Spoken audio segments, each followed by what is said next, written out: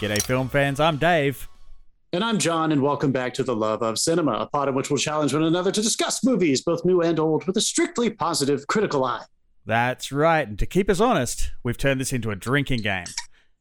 Oh, it was a quiet one. Pop that beer. Come on. Yeah, anyone says anything negative or stupid about a film or the film, they'll hear this sound, and that means we're drinking. So pour yourselves a glass and let's go back to school, if only for a little second. Just for a moment there at the end. Folks, we have a guest with us today. We're very excited to have him on the show. He's a friend of mine here in the City of Angels. His name is Chris Hurt. Chris, welcome to the Jeff show. Looked different. Jeff looks way better than he usually does. Welcome to the show, Chris. Chris works on a tiny little show. Maybe you've heard of it. Not many people watch it. It's called Mandalorian. So we're very excited to have one of the editors on that show with us today. What's up, Chris, film nerds? welcome, dude. What's going on? Welcome. First of all, let me clarify.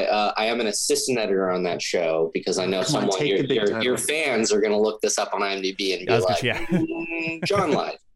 I do edit. You know what? I clarify as well. For about 5 seconds, I was credited as a colorist on Creed. And it was. You know what? You fucked up your IMDb autocorrect. It was autocorrect. You should have just kept it. I didn't do it. Someone else put it in. I found it. I was like, no. Well, I'm excited to be here. Yeah, dude. Thank you. Welcome. Yeah. So let's get it on, you guys. Let me just shout out really quickly. Beer sponsor, Carlos Barroso. That is cbarroso.beer on Instagram. If you want to give them the follow, check out the show notes for the handle. And the music, as always, is provided by the artist Dasein, Dasein. Music's on SoundCloud and coming other places very soon. Check out the link in the show notes as well. Ooh, all right, you guys. That's new. This week, yes, it'll be happening soon. This week, we are going to be talking about the third installment of the post-original series Harry Potter Wizarding World, The Fantastic Beasts, The Secrets of Dumbledore. Of which he has many, apparently. Apparently, this man is 2.5 full hours of worth. Secrets. Anyone who watched or read the original book series knows that guy always seemed very secretive. You basically had to wait the entire fucking book so that he could just tell Harry in the epilogue exactly what he was thinking and doing the whole time behind the scenes to manipulate this child all the way to death. Basically, that's basically what Dumbledore is doing for the first original series. Only admitted he made a mistake once. I mean, oh my God, it's so dark. How does she get away with it? Chris, do you agree with me, dude? Like, I feel like, are you a fan of this series? Let's start with this. Are you a fan of the Harry Potter Wizarding World? Do you like it? I am a massive fan of Harry Potter and all of its flaws, all of its beautiful flaws. I grew up. I grew up with the books. I think starting with book 3, I was at the midnight releases for all the book, and from then on, I was all in. And in her defense, the reason that he had to lie to him the entire time was because Snape could read his mind and Voldemort later with occlumency. So he had to lie to him. That's know what? Oh, we got out-nerded. We got out-nerded in the first 10 minutes. So I'm just saying, you got to, there's a reason. Maybe he could have handled some stuff better, but, You know what? I'm not going to take that. Oh, get back. His virgin buzz. His virgin buzz. It was done out of spite. Very fair. No, you're totally right, too. When we were watching, I saw this movie with Chris a few days ago. We had a really good time, and my girlfriend. And I'm not gonna lie, there were a couple of moments where I was moved, and we'll get to those. I enjoyed this movie. I think I had fun. But it definitely made me think of the Severus, please. Dumbledore's great death. Like you can't not think about all the secrets this guy had. It just seems like it is fun to imagine him just pulling all the strings. Very different than, I'm going to really nerd out here. Very slightly different, maybe very different than the way the archetype of Gandalf is presented in Tolkien's world, where Gandalf, until he becomes the White, is trying to figure out history. He needs to understand. He has to do research. He's never 30 steps ahead of everybody the way Albus fucking Dumbledore seems to always know, or it seems to always have some secret. He just seems to always have some kind of knowledge. So before we get too deep into this movie, I'll just drop this little breadcrumb. I think they did one aspect of this movie that I really appreciated was they gave us a little bit of a glimpse into the fact that Dumbledore and Grindelwald can see magic like differently than everybody else. Like there are certain things that I thought that they showed with the way he used magic that they've never really touched in the original series. Of course, they see everything differently than people who can't do magic as well as them. And I thought this was one of the first movies where I felt like they were like, oh my God, Dumbledore's doing things that like they can't teach in school. Like he can't even teach it. He just knows he's a prodigy. He just does it. So there's a couple sequences I'm excited to talk about. But first, let's give it up and let's go around for our little blurbs to get people caught up. This is not the spoiler section, folks, so feel free to keep listening while we just give our general opinions first. Fantastic Beasts, The Secrets of Dumbledore. Here's a little IMDb blurb, motherfuckers. Albus Dumbledore assigns Newt and his allies with a mission related to the rising power of Grindelwald. I feel like this could be like all three movies could have that same blurb. We're just continuing to watch it, but that's the story, folks. That's the little blurb. 7 movies out that had the same storyline before that, so it works. If it works, it works. Oh my God! Bro, don't fix it. You're so right, dude. Writers, they're back together again. We love them. J.K. Rowling has teamed up with her screenplay writing partner who was with her for all 8 movies initially, Steve Kloves. He wrote all the movies with her, so it's fun that they are still together. Directed by Mr. He didn't David write the Yates. first 2 Fantastic Beasts, did he? It was just J.K. Rowling on the first 2 Oh, excuse me. Yeah. Are you looking at it right now? Is that a sure thing? I'm pretty sure that's a true thing. He didn't. There was one other in the original trilogy he didn't write. But then okay. I'm pretty sure they just brought him back in to edit out all the trans bashing in this script. So.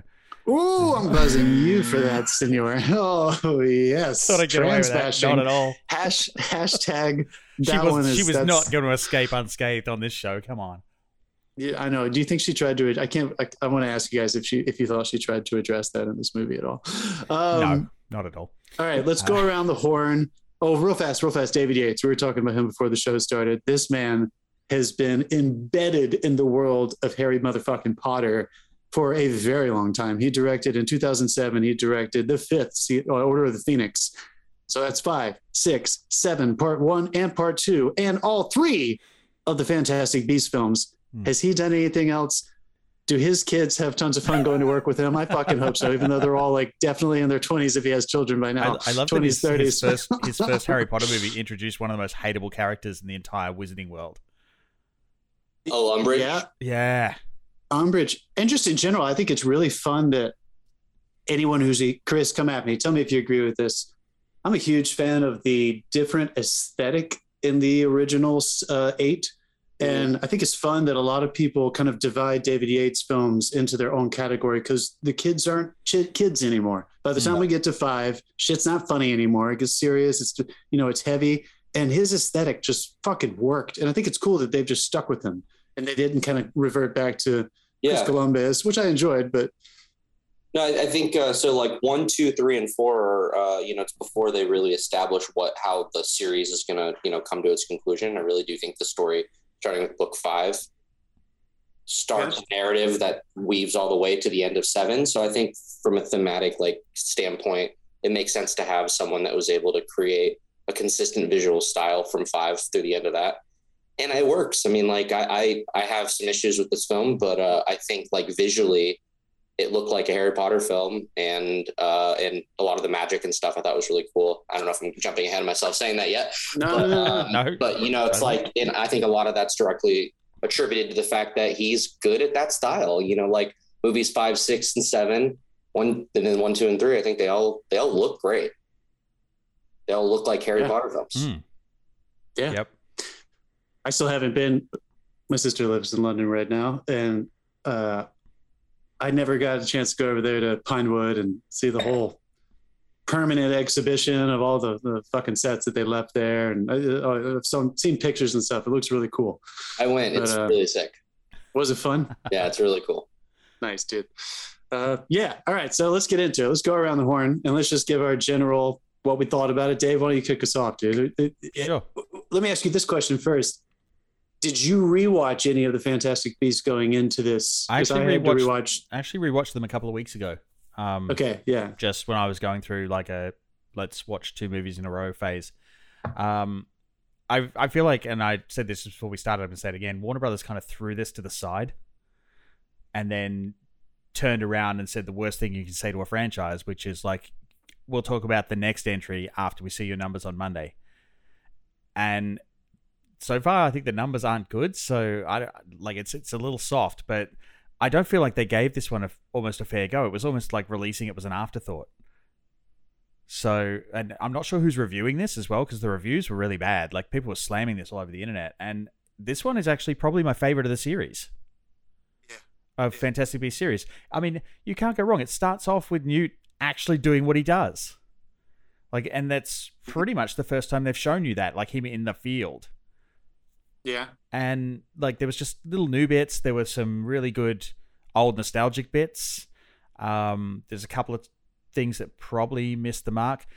I guess at some point we'll have to address the Johnny Depp recasting. And I will say to anyone who goes and watches this, don't wait for them to explain why he now looks like Mads Mikkelsen, because they don't, and you don't care. No. I've only met one person that takes issue with the fact that that thought Johnny Depp might have done it better, but Mads just made this role his own, in my opinion. And I'll get around to that a little later. But yeah, I had good fun with this, and it was probably up there in some of the better stuff. Like, I mean, I can't say it's up there in some of the better stuff. Everything they've released this year so far, I don't think we've had a bad review, have we? Except for maybe one. Yeah. Like, it's been a great year for cinema. But that's so far I think we're having fun. These are like the big tent poles. I feel like these are all the big franchisey things. I think we're going to get into some that are outside of these giant worlds soon, but yeah. One caveat I will throw in really early. Morbius recently? Yeah. The movie of which we do not speak its name. Buzzer? No, you didn't give me that? We're both going down for that. Okay. All right. Yeah. One thing I will say, though, one caveat before we move too far into the episode. Don't take young kids to see this. Like, I'm talking your 6 and 7 year olds, because it will fuck them up for weeks. Like, you're going to be up. You're going to be up dealing with nightmares for weeks. You take your fucking 6-year-old to see this movie. Scorpion crab thing. Yeah, that even freaked me out. Body bile remains. Yeah, that was crazy. Yeah, this is not Chris, for kids what'd anymore. What'd you think, dude? What'd you think for that? I know I was sitting right beside you, and we talked a little bit afterwards. But just the general takeaway. I think my biggest takeaway. No spoilers yet, by the way. Takeaway of this film is that it made me sad that the first 2 films, at least how I remember them, weren't better than they were, because this, especially like the last half of it or so, gave me big wrapping up a story vibes with big emotional payouts for various storylines that I don't feel like they really earned based off how disjointed, at least I remember the first 2 movies being. Yeah. Yeah, this was almost like its own trilogy. Mm-hmm. Yeah, I'm going to second that big time. And I know I mentioned that to you when we walked out, and I wasn't sure if you totally agreed with me, but I think this was, I did rewatch number 2. It's not called The Secrets of Grindelwald, is it? Crimes of Grindelwald. Crimes of Grindelwald. Okay. I rewatched that one, last week at some point, and I mean, I'm not gonna lie, I was like, what is going on? Like, it was kind of like tough to follow. Like, I remember being a little underwhelmed by the first one and just feeling like, always nice to go back to the Wizarding World, but there wasn't a very high stakes story there. It was more about Newt gently touching on, introducing Dumbledore and gently touching on maybe what was going to come. I remember at the end of that thinking like, ooh, is this actually going to be about Dumbledore? And they're just using Newt as a vehicle to get us there. The answer is yes. Yeah. And then the second one, I was excited to see more Grindelwald, but then it just, I don't know, structurally, I remember thinking there were issues. And this was the one for me where I felt like, okay, if they're going to spin off and we all just have to accept the fact that Harry Potter is spinning off into these side stories, this one felt like a movie that could hold its own weight against, such an iconic original series. This knew where it was going. Yeah. Yeah. And Dave, maybe you're right. I mean, maybe because Cloves and came back and did this one with JK, it felt, and I'm not talking aesthetic, Dave Diaz has been there the whole time, it felt structurally like those movies, especially the later ones, the very shamelessly long, over 2.5 hours ones, 5, 6, 7 and 1 and 2. So it kind of felt more similar to me. Whereas I remember walking out of the original 2 and kind of thinking, I know we're in the Harry Potter universe, but they didn't feel like Harry Potter movies. There was something that felt different about them structurally. So that's what really stuck for me. And I am, as they know on this show, anybody who fucking listens to this thing, we are enormous Mads Mikkelsen fans. So yes. I don't care what happened, the replacement, whatever. I like Johnny Depp too, but I thought this was really touching. I don't think some of those scenes would have been as effective because Johnny Depp is a character performer. Like he puts on a character and so he's playing something. Mads Mikkelsen, when he speaks, he's just a guy who's doing evil things, and you are 100% on board with the fact that this guy is like just evil. Like, so he really sold it in like far more than I think Johnny Depp playing a character, because Johnny Depp kind of has 2 sticks now, like, and he doesn't seem to be able to deviate from that. And so I feel like it wouldn't have sold as well if they hadn't have done this change. My disappointment is not that it's Mads Mikkelsen because he's great. It's that there's a recasting, and I feel like that's almost like a representation of the fact that this entire series so far has just not gone very smoothly. Because a recasting to me just shows that you've kind of lost. I mean, granted, some of it was out of their hands. Yeah, that was where most of that recasting came from. The court case is still ongoing. It's still ongoing. I don't know. I just like, I was so excited when I first heard that they're going to be making these movies, because I was like, the very creative people are going to be able to make a story with adults that are all badass at magic. They aren't dealing with a bunch of kids, and we can get a real cool, amazing Harry Potter story. And I just feel like it hasn't lived up to that at all. And the recasting to me just feels like a cherry on top, because it just makes the films feel even more disjointed. And like it wasn't planned from the beginning until now. Yeah, that's fair. My brother asked me the other day, you know what, Chris, that's just enough. Was that negative? It's just enough. Just enough. That's fair. That was negative. I do feel negative about that. No, I feel you. My brother asked me, like, how was it? And sorry, I can't get his buzzer to go away now, Dave. There we go. And I said, in a different reason than what you just said, but I kind of said, you know how the Hobbits feel to the Lord of the Rings trilogy? Like, no one thinks they're in the same league. But if you've watched all 3 Lord of the Rings, and you kind of want to, stay in the world and have a merry-go-round to go around one last time so that you can justify rewatching Fellowship again. I mean, these are kind of in that space. I don't think the first 2 are as good as this one, and I'll stand by that. All right. One question I wanted to ask y'all specifically, though, that I've always been curious, like, how are they going to handle this in movies in general if they keep playing with Dumbledore's past? When you find out that Dumbledore was in love with a man, and every time they've shown it in the movies, do you guys really buy that these guys, like, wanted to touch each other's bodies? I mean, it doesn't necessarily need to be physical. Like, all right. So, are you rationalizing for the movie? Because I feel like in the books, it is not just we love each other as good friends. I thought that they were in love with each other. Oh, he specifically says that in the movie, but again, it's they were 2 people discussing the future of the world, that sort of thing. Like, so it could have been more an intellectual love, more than physical. I don't know. What I do know is there doesn't seem to be, like, the internet's not blowing up about it. Everyone just shut up. No, there's no complaints. No one's hate bombing this thing down on, like, review sites or anything because of that. So yeah. I'll take the win there. Yeah. I think my only thing that I think, like, by doing that, by keeping it in that safer place, I think that I think they're losing opportunities to take advantage of that as an obstacle for each of those characters. That just being in the proximity to one another is difficult. Well, do they still love each other though at this point? I mean, I think they're 20 plus years past when they made this bond. No, but you know how it is. Like, well, I mean, I guess we could talk about that, but I still feel like, there's always a place in your heart for these people we've been with in our lives in the past, especially your first. If they were their first loves and they've never loved anyone else, I just feel like there's something they could have played into that a little bit, that they were, the pebble in each other's shoe, a little bit of the Achilles heel, the weakness. And I don't think I've ever really that was definitely seen them take advantage of that. You do think they did that? No, I definitely think they were each other's weakness. I mean, they had the bond that literally they couldn't. But that was external.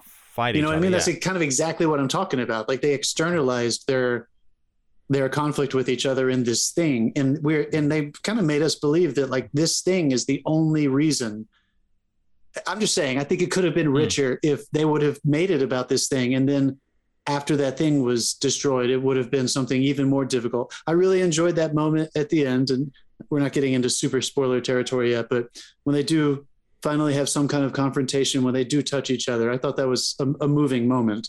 But I don't know, I just felt like overall they could maybe have, I don't think there would have been any harm in trying to play into the fact that they still had feelings for each other, and that's why talking this about was when they bang in the dining car of the Hogwarts Express. Yeah, that's the behind the scenes. On that note, we're moving into spoilers. Dave just gave away the opening to this movie, so we might as well just move into spoiler territory. I do want one quick thing before we move into spoilers. Actually, I probably should do this after spoilers. So yeah, okay, we'll activate the spoiler alert, and so now go and see this movie. Come back and listen to the rest of this episode if you like. Have some more drinks with us. We got more to say. The plot of this film, where they develop the unplanned plan. Is it or is it not the exact plot line of a Rick and Morty heist episode? Y'all will have to tell me that because I've never watched that show. I think Chris knows what I'm talking about here. Yes, I think there's literally an episode with this exact same plot. Yeah, he builds a robot called Heistotron that goes rogue, and they have to basically do all sorts of random shit so that it can't predict what he's going to do. And then, of course, at the end of it, there's the reveal of the heist, and it's exactly the plot of this movie. The plot is that there's no plot. Yes. And do you think it's Steve Kloves or JK that is up late at night watching Rick and Morty? I don't think JK is watching Rick and Morty. Oh boy. What did you guys think? What were your favorite sequences? I thought the first time when Dumbledore fights, I don't want to totally give away his relationship to him, but Ezra Miller's character, Credence Barebone.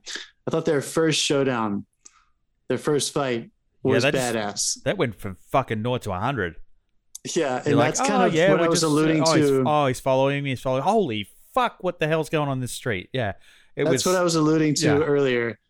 You remember, do y'all ever have this feeling when you were watching the old Harry Potters or reading them? I remember just thinking, like, no fucking way these people need wands. Like, why do, like, I understand, like, it might be a useful tool for the younger wizards, but are you kidding me? I never thought Dumbledore, like, needed a wand. Like, surely he can just blink and make crazy shit happen. Did you notice the kids have to shout shit, but the adults don't? Yes, exactly. Yeah. All right. So anyway, this is kind of what I was talking about. I've kind of been waiting like the whole fucking series to see him just be magic. Yeah. And this first sequence was awesome. I thought they took it to a crazy place. Dumbledore does this thing where he takes him into this like parallel little world for a second where he's like laying in the puddle. They didn't explain it. I loved it. I loved it. I didn't need to have it explained. Yeah. It was so fucking cool. I thought that was like, I've been kind of waiting to see magic like that. And I kind of wish Jeff was here because we talked quite a bit we had a big franchise face off, Chris, during the first part of the pandemic, and Harry Potter got down to number 2 for us. There's some violent arguments in that. You should give that a listen. Really? Yeah. I'll go back and check that one out. But Jeff always talked about how he kind of he was kind of frustrated sometimes with the way the aesthetic of the magic in a lot of those first series of movies feels kind of mechanical. like literally the way bricks move and the way things transform and stuff, as opposed to it just is, it just changes, it just does.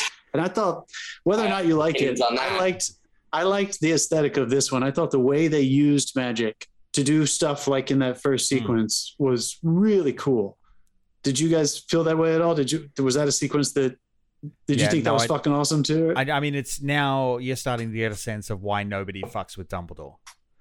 Like, yeah, and I mean, like, it's not going to go well for you. This guy is awesome. He's basically a gunslinger with a wand, and they even do the shot like at the end of the movie when they're doing the face off. It's almost like a gunslinger face off. I was waiting for the close up in the eyes. Yeah, the Sergio Leone. Fucking, yeah. What were some of your go for it, Chris? I think one of the biggest things that this movie succeeded on, and then I'm going to go back and talk about what you said about the Dumbledore thing, but I think that they did a really good job of showing, one, people who can do magic well, and just going at it. And I thought it was really cool. I think my favorite sequence in the film was the battle during the dinner. At the end of the dinner where Lally saves the day with that was so cool. And it was cool to see how she's a complete badass at magic, obviously, but the way that she was fighting was completely different than when you've seen huge battles in the past. I think the first time you ever see two wizards in any of the Harry Potter movies like really go at it is at the end of Order of the Phoenix, when Voldemort and Dumbledore are fighting. And that's the first time. And I remember being like, holy shit, magic is sick when you're really good at it. So it's like, but it was still very much like casting spells, moving things around. And for her, it was like, she was like making things moving around and pushing stuff. And it was all charm-based magic as opposed to like spell-based magic or normal casting. Oh, yeah. I thought it was really interesting how hers was more defensive too. Yeah, more defensive, exactly. And it's like, I actually want to go back and just watch it. Once it gets on the streaming, I'll probably go back and see how exactly she manipulated stuff. But it was very cleverly put together. And I appreciated that it was someone who was not as good as Dumbledore, but exceptionally good at magic, and she fought completely differently, which I think is how magic would work. At least I like to think it would be. Yes. Yeah. I mean, in a very broad note, I appreciate the original series. I'm not hacking on it, but I think that this film, especially, I don't know if I would say that about. All right. Yeah, sure. Go ahead. I don't know if I would say this about the first two, but definitely in this one, I like what you're saying. I felt like magic was personal to each wizard in this one. It felt not just because McGonagall teaches transformation and Dumbledore knows everything and Snape is potions. This one felt like people dealt with magic differently. And it was, of course, they were all in scenarios where they were defending themselves, which was helpful. They had to be using their best magic. So it was justified as well emotionally from like a character standpoint that they were put in situations where they had to use their best stuff. There was a wonderful little showdown between Lally and with Lally and help me out, what's his name? Theseus, where they kind of really just handle like over 10 guys at once. I thought that was really cool. That was a good one. Unique. It wasn't just, expect up a try. It wasn't just like de-wanding people. It was like throwing people into brick walls and really unique. So I totally agree with that. I was really impressed with the magical sequences, which is, we should say that, right? We should want to say that. I love that they expanded on that. And these it's just not like three things that you learn in wizarding school. These people have a fucking arsenal. Yeah, at their disposal, and they're using them. And I will say, like, one of my highlights, and it made me smile and grin like an idiot, was when they got to the suitcase opening scene, where they like everyone's opening the suitcases, and it was like the big reveal of what's what, and then what explodes out of these suitcases is like a trip down fucking Harry Potter creature memory lane. Like it was amazing, like everything that from the all the books from all the movies, the musical theme came back full force in that moment too. Yeah, I mean, Chris and I talked about that. Like there were a few choice times where they just dropped the themes back in. Straight up John Williams cue gets dropped in. I think that was the only time in that movie where it's straight up a John Williams cue for when they first came flying into Hogwarts too. Yeah. They dropped it as well. Anytime they were in Hogwarts, they were like, you know what we're about to do. I mean, you can't Howard. That main theme, that flyover. Yeah. So I think that was outside of like, if we're just talking like technical movie making stuff, this was really fun to watch for the magic. Even if you just fucking don't really subscribe to the Harry Potter world, if you enjoy visual spectacle, there were maybe 5 or 6 really fun magical sequences in here that they sequences like that did not exist in the first 8 Harry Potter movies. So it was cool seeing them kind of push themselves. Story wise, what'd you guys think about, what'd you think about, all right, I'm probably going to get buzzed here. This might be my only kind of issue, is that going off of what I was saying about my lack of clarity with number 2, The Crimes of Grindelwald, they introduce Credence in that one. Credence Barebone, who you find out, spoiler alert, you find out that he's technically a Dumbledore. You find that out for sure in this one, but Grindelwald tells him that in the previous one in number 2. I'm not sure they didn't. His whole storyline was quite kind of confusing and combobulated in the second one. And I'm still not sure it really landed for me this time. I'm just not sure I cared as much as I wanted to about him. I understood it all intellectually in the third one. It was a little harder to follow in the second one. Yeah. First of all, I don't know if Yeah, sure. Did you guys? Am I alone? Were you guys totally on board? Were you there with it? I feel like he got relegated to a B character. Yes, and I think he was supposed to be. And that's why I was kind of hoping Jeff was going to be here, because I was going to make the reference that Newt got Boba Fetted in his own film as well. Like they just other characters just came in and fucking took it over. So this was more about Dumbledore than anything. Like all the stuff they set up, they kind of wrapped it up and resolved it partially. But it's now about Dumbledore Grindelwald. I feel like if they do get to a number 4, that's where it's going. Like you'll see Newt still, and I hope they still utilize, because I felt like they utilized the creatures better this time. Like the creatures had a purpose. It wasn't just some cute shit happening or some like it put up a quick point of conflict. So I felt like they used the creatures and they were useful, and his knowledge was useful. It was more like when Newt was there, it was more about Newt than it has been. I totally agree with that. I feel like the efficacy. No, you go first. No. Get in there, dude. I feel like the efficacy of any kind of series, whether it's a trilogy or even something bigger like, the Marvel Cinematic Universe, anything that's supposed to be some sort of interwoven story that goes over across many movies, whether it's 2 or 18, the efficacy is being able to then like go back a year or 2 from now and watch them and have them not feel incredibly disjointed. And like there was some sort of like effective thought of like making it feel like someone had control. Someone was at the wheel and had made decisions that you can watch them in a row. And it's at the end of the day, it's a satisfying experience. There might be little issues here or there, but overall satisfying. I don't think just from that metric, I feel like this trilogy for me failed. Yeah. And I think, and I will drink for that. That's 100% a drink.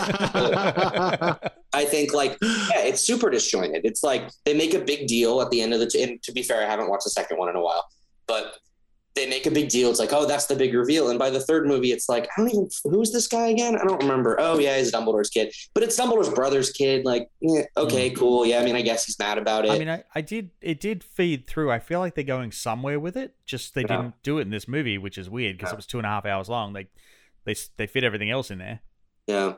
But there's just nothing cool for me that from the very first shot of the first scene through the end of the third, that would make me feel like it was a really sad, if I'm sitting down on a Saturday wanting to spend 6 hours watching something, I don't know if I'd feel like this was a satisfying narrative. I'm very fucking curious about the Phoenix though. Like, is that the one that ends up with Dumbledore? I don't know. Probably. Yeah. What's the name of that bird? It's Fox. F-A-W-K-E. Fox. Falx. Yeah, Falx. Falx the Phoenix. Yeah. Yeah. I mean, look, whether or not. I said 9 negative things during that section, so I'm going to drink real quick. Oh, get in there, dude. If J.K. Rowling was my friend, I don't know if I would say this. I don't know if I would say this straight to her face, but look, she wrote an immaculate series of books, and now they're making movies that aren't based on an immaculate series of books. It's just so similar to was The Hobbit supposed to be 3 movies? No.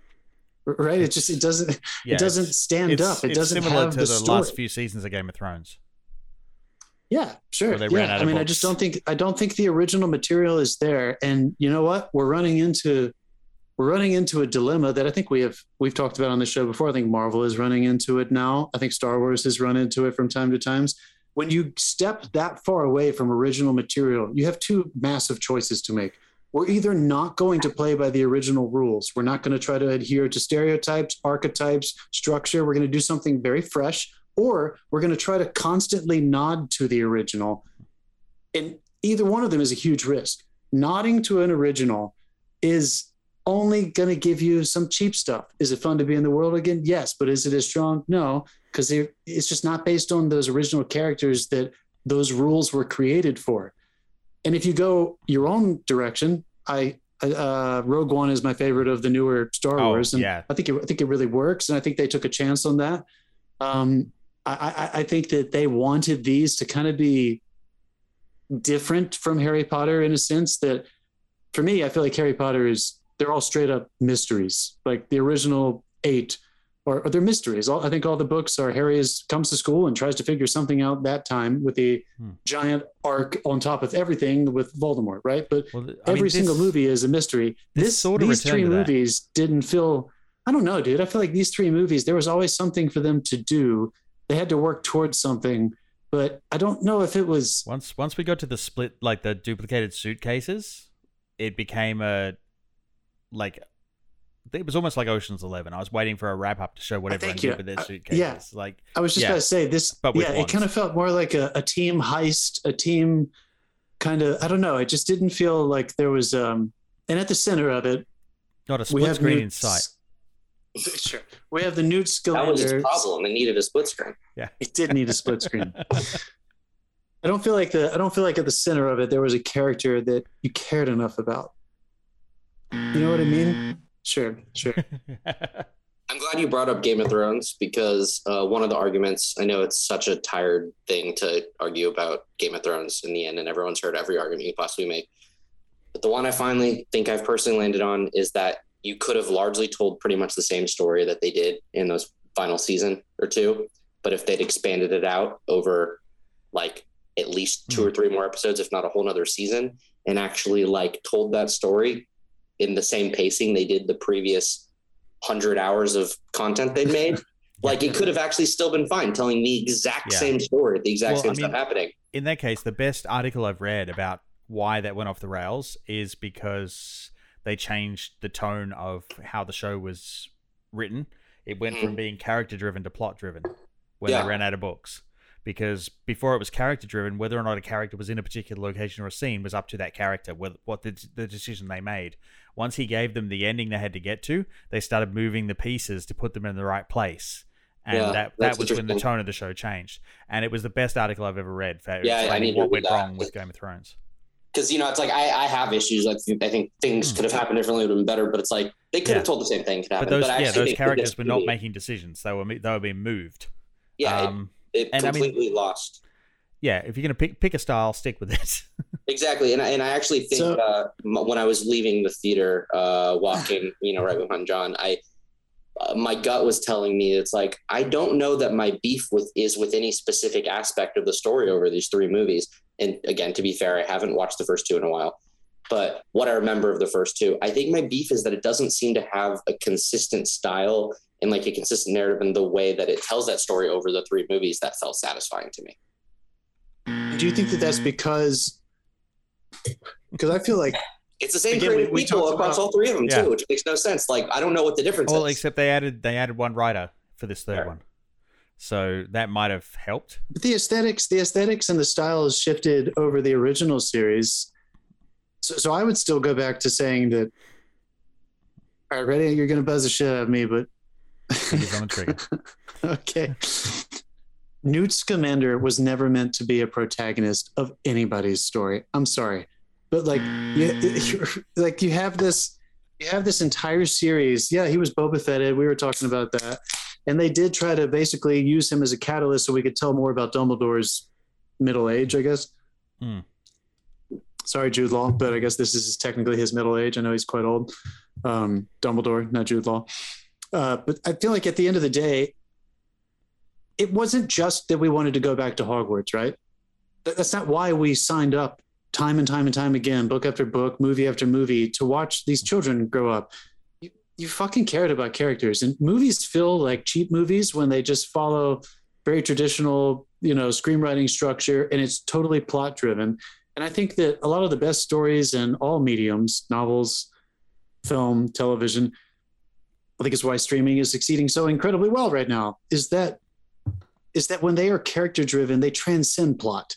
Something happens to a story when you are so invested in the decision making and the obstacles and the emotions of character that the plot that they are caught up in is just it's just a matter of circumstance. You're just trying to give these people that you care about so much difficult things to overcome. Well, I feel like this one just never really sunk for us. And I think part of it is that the integral nature of the fact that Newt Scamander is just not interesting enough. And Albus Dumbledore is too secretive. We're never actually, we don't actually get to know him and what he's struggling with. I'll go back to what I said originally. The one thing that we do know about him that apparently he could struggle with, he didn't actually struggle with. It was just he needed to break that blood pact and everything was fine. And so I was just... the blood pact being broken was a little bit of a letdown for me, to be honest. Oh, by the way, I was going to say, you got that for earlier. Sure, I'm joking, don't you worry.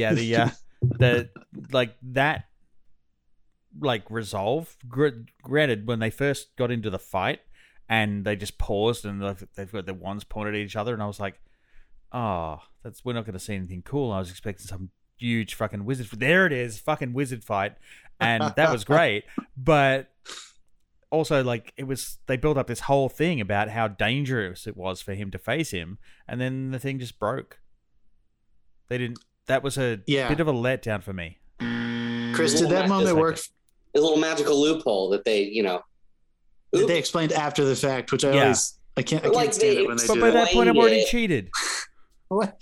Somebody explain it to me one more time, because I don't even know if I totally followed it. Is it only because he was in defense of another person?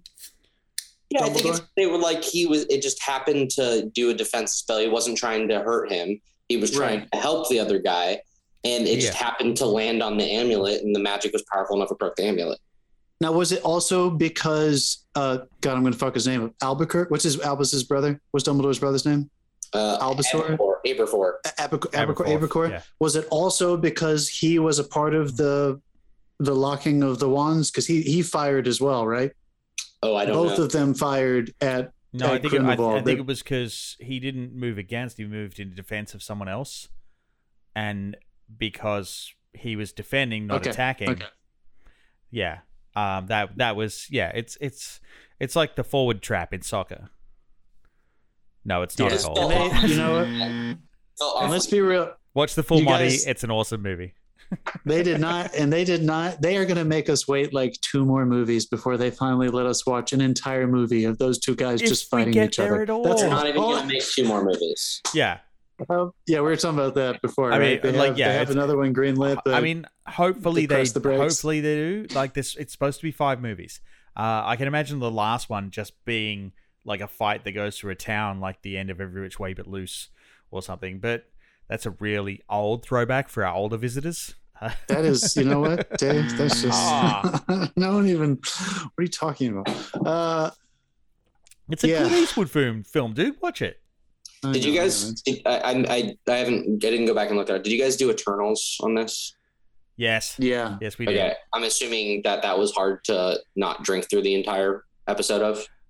I gave it more credit than they probably enjoyed me giving it. Okay. But you guys really went for it, yeah. So on Eternals, I feel like that potentially could have been a pretty interesting story if it had been like a Disney Plus TV show, assuming that. Yeah, I said that was one of the things we came to at the end. It this would have worked as better as a series. They tried to work way too much stuff, and something one of you guys just said sort of triggered it to me in that, and I feel like I wonder if they could have told a lot of what happened in the backstory of like Grindelwald's support building up and all of that kind of stuff, and how Newt plays into actually why he's important in relation to all this.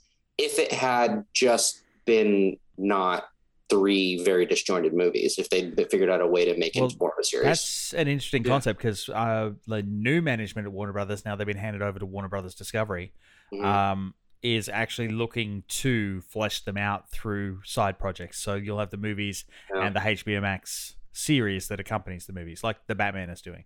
Oh my god! So that's kind of like what they're doing. Looking at I mean, there can be downsides to that, but I think at least for me as a viewer, and I do watch a lot of shit. I pretty much watch everything. I watch every movie I can and every TV show I can. I've realized there's tons of stories out there that just are objectively better told through a longer medium now. And now that that's feasible to do with, decent visual effects and not make it feel cheap, there's just, there's certain, something like everywhere, everything, whatever that movie's called. Like for me, that was breath of fresh air. Absolutely beautiful, incredible film. Yeah. It didn't need to be longer. It didn't need, it was great beginning to end. And then I'll watch another movie that I'm just like, they have to rush through the exposition so quickly that there's no way they could have possibly built out a payoff I would have given a shit about, because it didn't give me time to care about any of these people. Mm-hmm. Yeah. Or why they're doing what they're doing. Well, it's like, you're totally right. Like when they did the Suicide Squad, and it was okay. It did okay in the theaters. And then they did Peacemaker, which was a spin-off series, and it was a fucking smash hit worldwide. Yeah. So I think that's what put the idea in their heads. Thanks, James Gunn. Yeah. No, I think you're right. I feel like I remember back in the 2000s, just when some of the early two great TV shows were on there, and it was just so obvious that these longer mediums, when told cinematically, like, oh man, you can really do a lot with larger stories that just need time, that are really character driven. And you have to wonder if movies like this are shooting themselves in the foot. And also, as filmmakers, all three of us here, we have to also ask ourselves, like, is this really just, there's two parts. Is there more money to be made with the theatrical release and just, pushing it out and merchandise and stuff?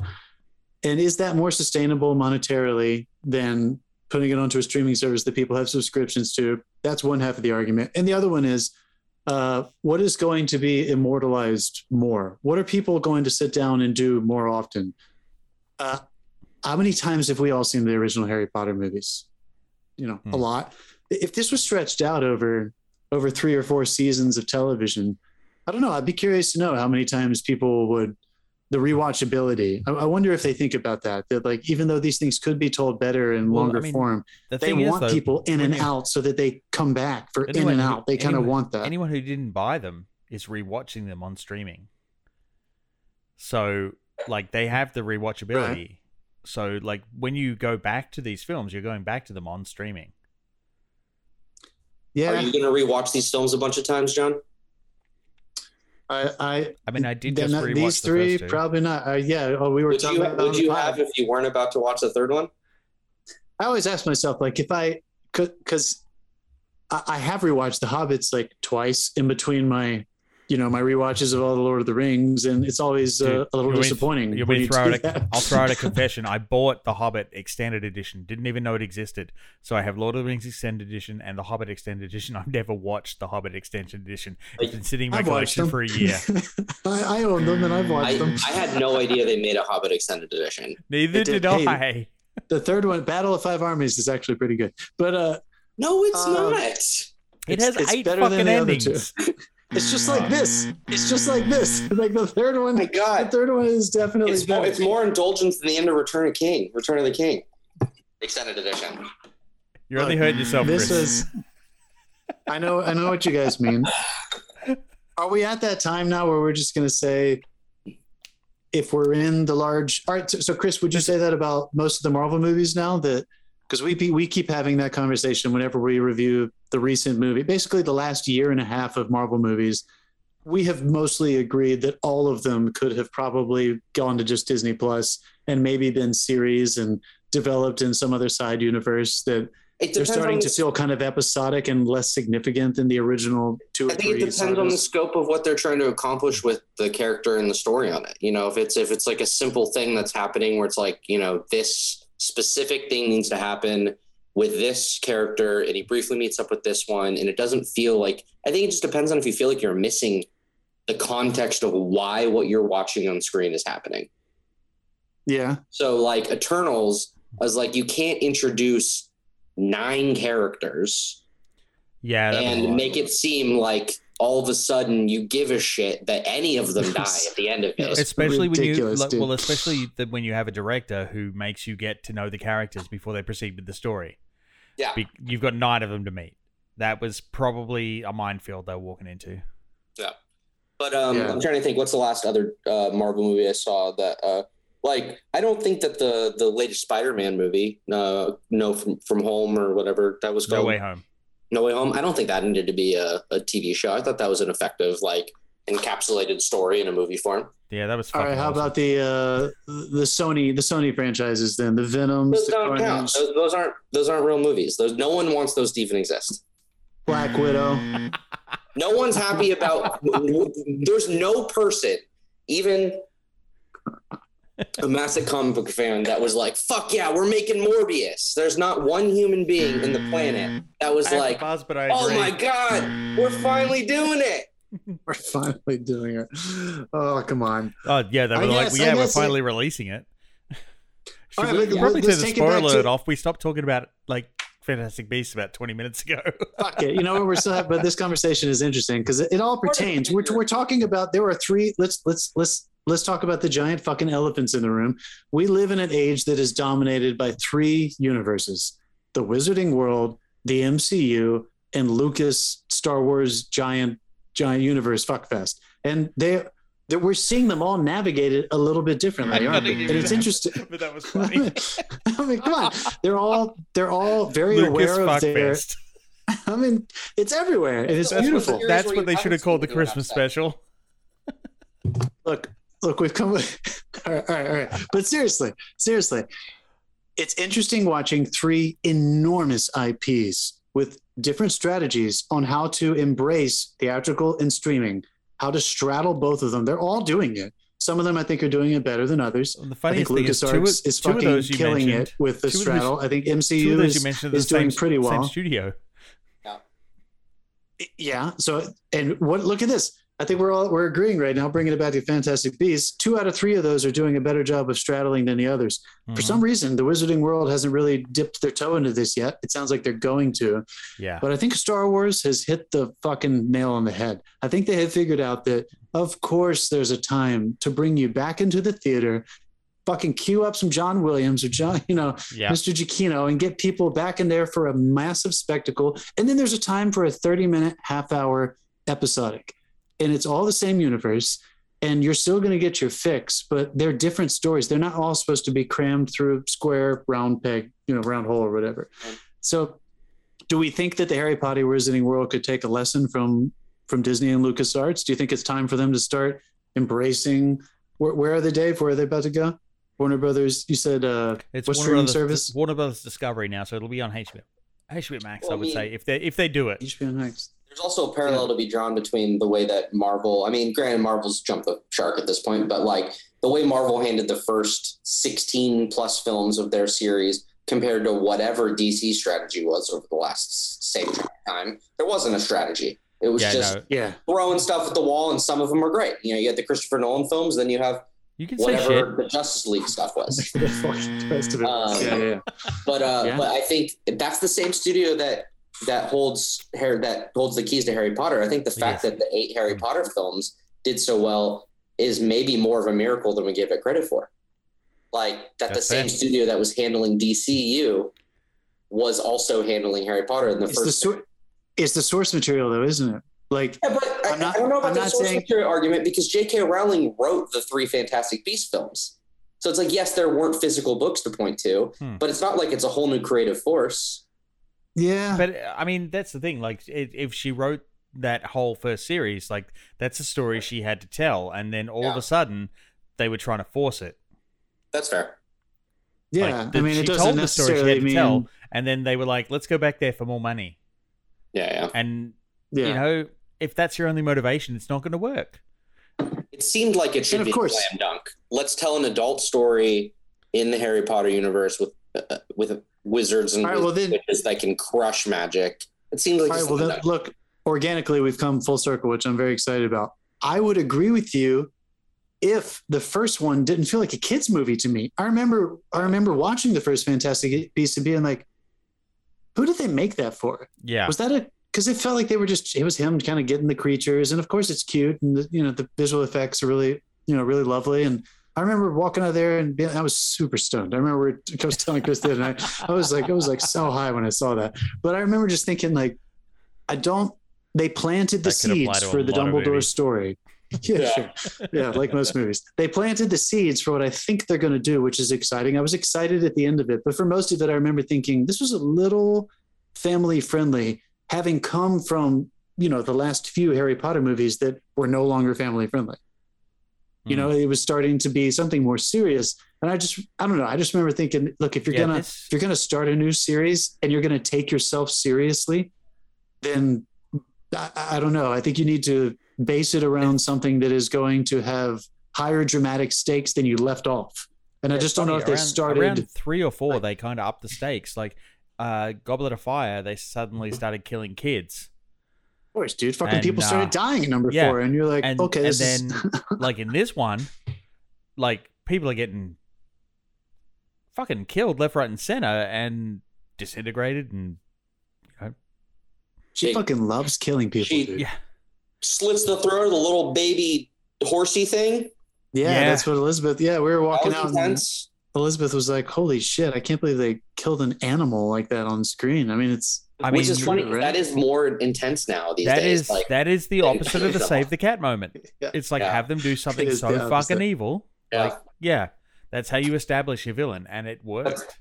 That's why the first John Wick is so great. It's like if they killed his kid, everyone would be like, yeah, whatever. But they kill the puppy, and it's like, fucking scorched earth, completely justified. Again, I'm gonna fall back to the Russian guy in that, because like the second he found out that whose dog they killed, he was like, oh fuck. Oh yeah. Dead. Oh fuck. you did what? Look. Yeah. Those movies are so much fun. Yeah, they are. You're right. I think more than that, Chris. I think you're right, dude. I think. God, I don't want to say this is the ultimate takeaway, but leaving these 3 that ultimately I don't think they amounted to a really excellent trilogy spinoff of a really amazing series of books and movies. I think they should probably consider what their next giant pivot is going to be theatrically and start asking themselves seriously, if we made our money writing very long books and then turning them into very long movies, is it time for us to lean into streaming where we can tell very long stories over an extended period of time that are character driven? Or do both. Do a series and then do a movie, and then a series and then a movie. There could have been a series between movie 2 and 3 that built up like me being excited about Secrets of Dumbledore. A couple of things I want to ask about from a filmmaking perspective, because what format did you guys see this in? We saw it in one of the one I've gone to many times, Dave. It's the biggest regular digital theater at one of the theaters here. Yeah, because I an extended format. I saw this in AMC's Dolby, and it was AMC in Times Square. I'm wondering, was there something wrong with the theater? Because like some of the scenes were incredibly underlit in my screening. Like there was some times where it just looked too dark. That never flagged to me. And also there was some dialogue right near the beginning, like in the first, I want to say third of the film, maybe quarter of the film, that was you just couldn't quite understand. I never heard the dialogue, but there were a couple dark moments where I heard the DP of the not Battle of the Bastards, but what was that really dark episode in the last season of Game of Thrones that was too dark and everybody was complaining about it? Yeah. And the DP was famously like, it looked fucking great on my TV. Your fucking settings are wrong. Like there were a couple moments in this movie where I was like, I think it's pretty dark, and I think some people can't see every detail in this shot. Yeah, and it's like you have no excuse then. You're in a fucking cinema. Like that's what it was graded for. That's right. So yeah, there were a couple of times where it was a bit underlit. And there was a few of, and I feel like there was something wrong with the AMC's Dolby, because that's insane, dude. Because they have like people who come there and calibrate that like monthly. Yeah, and I feel like they need to fucking come again, because like there was some stuff where you could not like the dialogue sounded honky. Like it had like a lot. Where were you sitting in the theater? Were you were you off to the side? No, I was in the perfect seating. It's like fucking row D. It's like I was about, I want to say 30 feet from the screen. It was perfect. There were like 10 speakers in front of you. You should have been fucking Atmos. You should have been able to hear every fucking word. That's insane. Yeah, I was in like the sweet spot. Like, I've got a list, dude, of the sweep spots of all the theaters in New York. Oh my god. Row F at the Times Square row F. That is the Times fucking Square money. the Times Square IMAX, yes, row F. The Times Square Dolby. No, is row the handicap row. D just in front of the handicap row. D is row, and row H at Lincoln Center is row H. Fuck you! I'm buzzing your fucking Australian ass for putting a hard H on the on H. Yeah. Well, you know, we give it to each other. The C word. What did you guys? Let's play a fun little game here called "Who's your favorite Grindelwald?" We've now seen a few people play Grindelwald, and let's see who came out on top for you guys. Do you need to ask? We have Colin Farrell, right, playing who Grindelwald was disguised as. Isn't that how it went in the first one? Yeah. Revealed to be Johnny Depp, and Johnny Depp at the end of the first one, and the second one, Johnny Depp, and now Mads Mikkelsen. So who are we going with? Who takes it home for you? I am all about the Mads. I have a deep intellectual love for Mads. It's not intellectual. Just lean into it, Dave. Out yourself right now. Tell your wife that you got to leave. You got to chase down Mads Mikkelsen. He's on my list. I'd do him. I'm gonna have to go with who is he, Chris? I'm gonna go with Jamie Campbell Bower from the original. The flashback kid? The flashback for about 4 seconds. I thought he really nailed the characterization of the character. You know we're filming you, right? We saw you look that up. wait. Is that the childhood lover, or is that the old man? I've never seen this guy before. Because remember, they flash back in number 6 or 7. They flash back when Voldemort goes to get the wand and he breaks into his jail cell. Are you talking about that old man or the young guy? He was once a full-time male model with the British modeling agency. And all right, it's got to be the young guy. I don't know. Mads. He's obviously the best actor of all of them.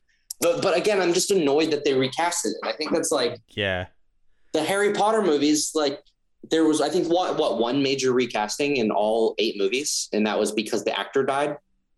You know, it's like incredible. They got through like 14 movies worth of keeping all of the main actors the same, and it like makes it so much more enjoyable to. Every Christmas, people go through and watch all 8 of them, you know, like with their family, you know, over like a week or 2. And I just feel like it's not a big deal if it's been 2 years since you've seen the last film, because you're like, yeah, whatever, it's not Johnny Depp anymore. But like, if I do go back and revisit these in a few years, it's going to be really annoying going from 1 to 2 to 3. And it's a fucking different Grindelwald every time. Yeah. No, you're right. That's huge. I don't, might not even, unless they lean into it and it's a different one again next time. Who should be the next Dave, one? I think Gary Busey? It's like Bond. It's like they just change him every movie. Honestly, dude. Dave, I think you're right. They can't say anything. They just have to do it. Yeah, do it. Yeah. It's like Bond, Doctor Who. We're just going to, whatever. It's a different person. Who's your dream Grindelwald for film 4? Ooh. Christoph Waltz. Ooh, that'd be good. Oh, nice. Yeah. Yeah, he's I guess my dream one right now. You just had that sitting there too. Like that just came out. It came out. You know, it was sitting right on the chest too. I didn't even think about it, but I think he's always great. I'll tell you one thing though, like that's pissing me off at the moment. They keep teasing McGonagall and just like throwing her in there for like one scene. She answers doors. She's just like she need give her a fucking moment. She better have, if they finish this, she better have a fucking moment where she kicks some ass, and not a cat. She's not fucking turning into a cat. Well, she briefly crushes in the 7th movie. I think it's 7 part 2. She goes like nuts, and she's just fucking badass. Yeah. When she does the, are you talking about when she sends Snape out? A few times. Well, one when she just like makes all of the soldiers or all of the statues. Protect your school. Yeah, I've always wanted to do that. Yeah. Badass soldiers. I like when she casts out Snape though, when she just like. Yeah, that's always fun. Coward! Like it's crazy. Yeah, dude. Yeah. I know, but Dave, you're right. We've seen her now as a young woman. And what are they waiting for? Why are they not Minerva? Why are they not letting her into Minerva the action? Loose, you motherfuckers. Hashtag assume they've got big plans. Yeah, let's hashtag that and get it started. Like, let Minerva loose. You know what, though, guys? This is what I think about this, too. We're talking about David Yates. He's been doing these for a long time. This has been JK's entire fucking life. Wouldn't it be fun if we had the platform where we could fuck up You know what I mean? Like we could try things, make mistakes, swing, nail some. I mean, how cool is it that they have been able to build an entire life and career out of telling a story about this thing that didn't exist until the first Harry Potter. I mean, it's just crazy. It didn't exist until then. It's nuts. We've run out of time to talk about it as well, but shout out to the two things. Eddie Redmayne for one. Sure, I guess we should mention him. just falling straight back into that character, like the whole thing that he does with like the no eye contact unless he's dealing with animals and he's confident, and like that he just falls back into it with what seems like the greatest of ease. Like, so hats off to him, and also like the visual effects guys who are doing these creatures.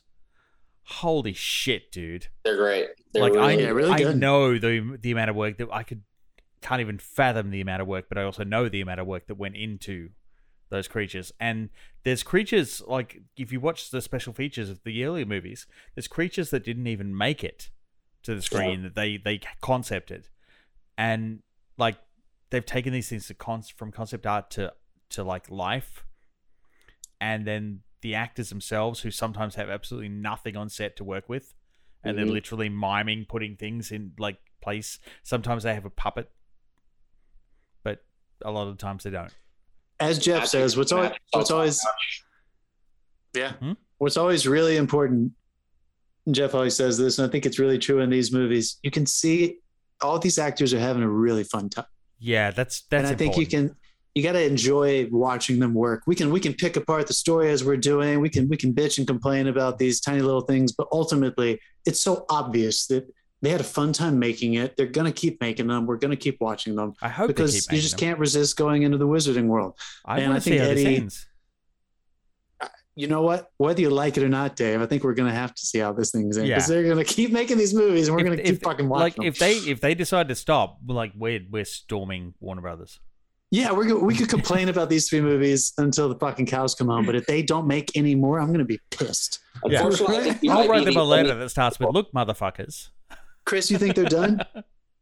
I do, because it did so crappy, and I mean, think one of she's not unfortunately, because I think it's justified, but like the actual amount of anger and the lack of goodwill that JK has managed to create with her, anti-trans fair movement has like really like cooled a lot of her core fan base.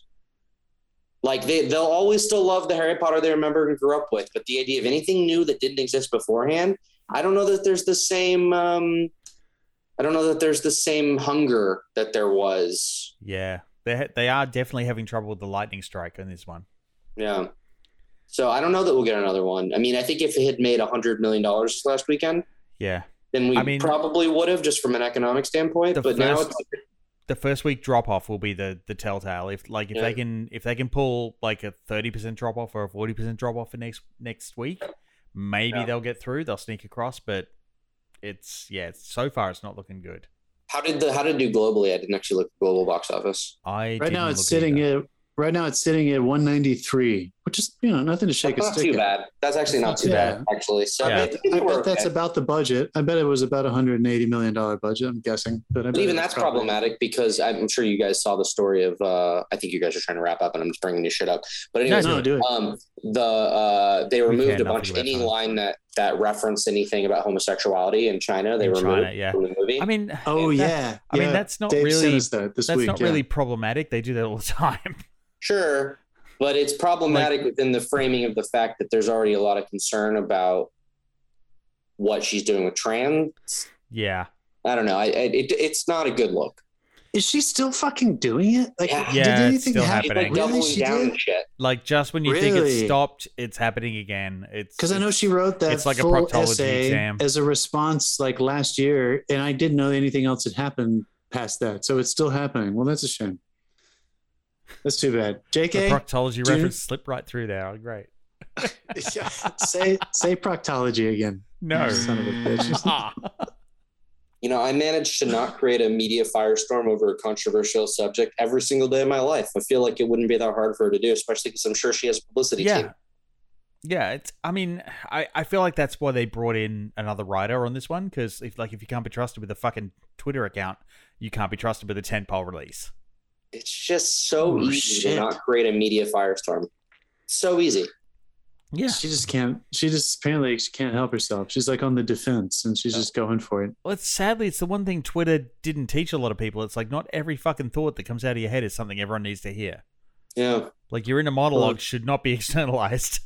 And she had like a lot of she had enough goodwill built up from just pure nostalgia credit that she could have gotten through that initial statement with you know what, I feel like I have a lot more to learn about this subject, and I'm going to do some self-reflection. I'm going to talk to other people that lead on this subject, and and I'll try to educate myself and maybe some other opinions on this matter, and then never brought it up again, even if she felt the exact same way until she died. Yeah, but just never brought it up again. And I don't know, it seems so easy to me.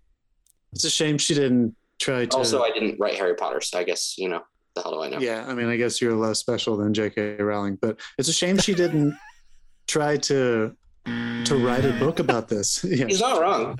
I mean, we're all less special than the most successful writer of all time, but it's a shame she didn't try to just lean into it and say I made a mistake and just try to explore the topic through a series. I think people would have been all about it. Yeah. But either way, well, if Elon Musk has his way, we're going to be able to say whatever we want on Twitter, and there's really not much we can do about it. So I can't say anything about that. Oh yeah, are you working for Mr. Musk? Are you an employee of SpaceX on an NDA? No NDAs. Can't say anything about that. You know what? We got very political here, but if anything, we didn't. No, we got very a little human, drunk, and it's a shame. Well, no, I mean, but it's a shame that you can't. It is true. You kind of can't talk about these movies and where they're going in this world without acknowledging that now there is a source of the material at the center of it that has controversy around them. And is that going to taint and whatever happens moving forward? Possibly. Can you imagine if Stan Lee had done something? I almost said something really terrible. But if he had done something really, really bad at some point, in the 70s or 80s. Yeah. I don't know if Marvel would have stood a chance to get rebooted as strongly as it did if he had 70 or 80s, he would have got right away with it. But not you can't divorce the rapidity of her fan base from what is Harry Potter. I mean, that's why it's so successful. I mean, that's why the fact that no other series that I can think of in the last 60 years were people lining up at midnight to watch get the books. It's like she is why Harry Potter is so popular. I feel like it boils down to I'm very successful and I said some stupid shit, but I don't have the good sense to back down off that and go, oh fuck yeah, I was wrong. Sorry. Mm-hmm.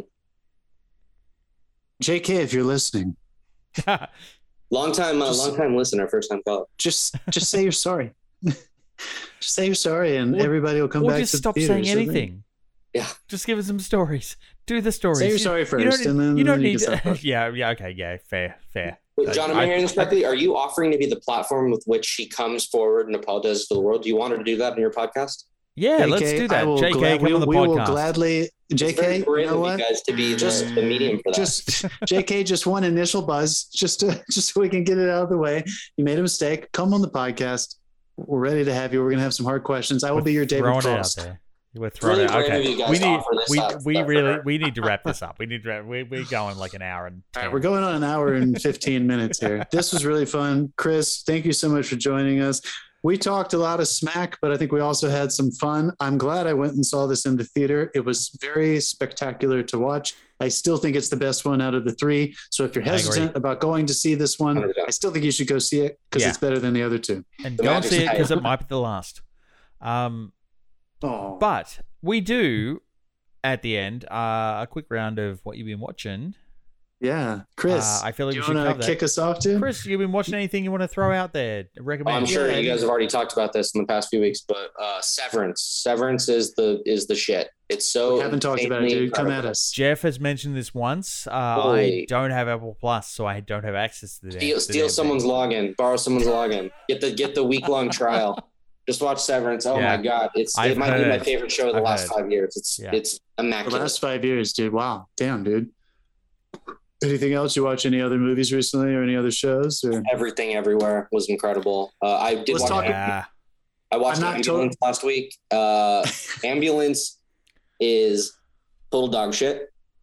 Good going. Not even in a fun Michael Bay way. It's just real bad. Damn, dude, that's well, you know what? Yeah. Oh, last week I wasn't a part of it, but they chose to do Sonic the Hedgehog 2 as opposed to Ambulance, and I think they made the right choice. Made a great choice. Ambulance made 8 million and Sonic made 72. So yeah, we cannot overstate how bad Ambulance was. 8 million. That was probably $100 million movie, don't you think? And he's gone to the bottle. He's gone to the bottle. Jesus. Ambulance made him go to the bottle. That's how bad Ambulance was. God damn. Chris, you're watching Winning Time, right? I'm still watching that. I'm going to be honest with you. I'm so excited for it, and I have not started it, but I'm going to start it this week. Oh, I thought we said I thought you was still. No, it's been on my list for a minute. But I'm gonna, now that most of the episodes are all the episodes out, or most of them, or not all of them, but it's good. It's fun. Yeah, I'm gonna start. Dave, what you been watching, dude? I have not had time to watch anything this week. Work and other things got in the way. And I had Easter with the family, so there was I lost my Sunday. So yeah, and I have nothing this week. What do you got? I am almost caught up on Winning Time, enjoying it. That is a fun show. I don't think you even I didn't know shit about the Lakers or basketball from that time. I'm not a real big sports guy, and I'm having fun. It's worth watching. I think it's enjoyable. I like Adam McKay. He doesn't direct every episode, but it feels like those Adam McKay styles. The main editor on that's great. He does a lot of Adam McKay's films, and I think he has a very fun style. I love that he goes back and forth between fucking Terrence Malick, right, and Adam McKay. I like his style a lot. The editor. Do you know his name so we can shout him out? I should. I've been a fan of his stuff for a long time, and it's completely skipping me. But I think it's because I'm chugging wine from a bottle at this point. That might be the thing. That guy's great. Yeah. I'm not gonna lie to you guys. I've watched a few movies recently, and I'm gonna fully admit to them. We've been having some rom-com watches here at the house. Me and the girlfriend. Hank Corwin. Shout out. That guy has got a very unique style. I appreciate it. I watched Something's Gotta Give, and It's Complicated. Shout out to Nancy Meyer's production design. Those are amazing houses, and I want to live in them. And I don't think I'm alone in that aspect. I also watched for the very first time Nora Ephron's You Got Mail. Maybe I'm crazy. I'd never fucking seen it before. I'd never seen it. So yeah, sure. Yeah, go fuck yourself. Yeah. I love a Nora Ephron film. She's great. They're so fun. They're all very fun, agreeable, safe films. But if you feel good watching them, and there's nothing wrong with that. Dave, how about you? We covered me. I got nothing. So you got fucking nothing. I was giving you another chance, and you had nothing. Still got nothing. Chris, thank you so much for coming on. I hope this isn't the last time. Let me know if you ever want my annoying input again, and I'll be here. We would love to have your annoying input again. Yeah, we'll get you back on here with Jeff sometime soon because let's do it. Yeah, I need to meet Jeff. Yeah, he has a fun time on the show, and I think you guys would have fun bantering back and forth. So thank you so much, film fans. We will see you next week for Dave. We're doing it, right? We're doing the fucking Northman. We're doing it, right? Are we doing Northman or are we doing Massive Weight? Oh, shit. One of those two movies will be done. We're going to argue this out. Come back soon and figure out what we're doing. Yeah.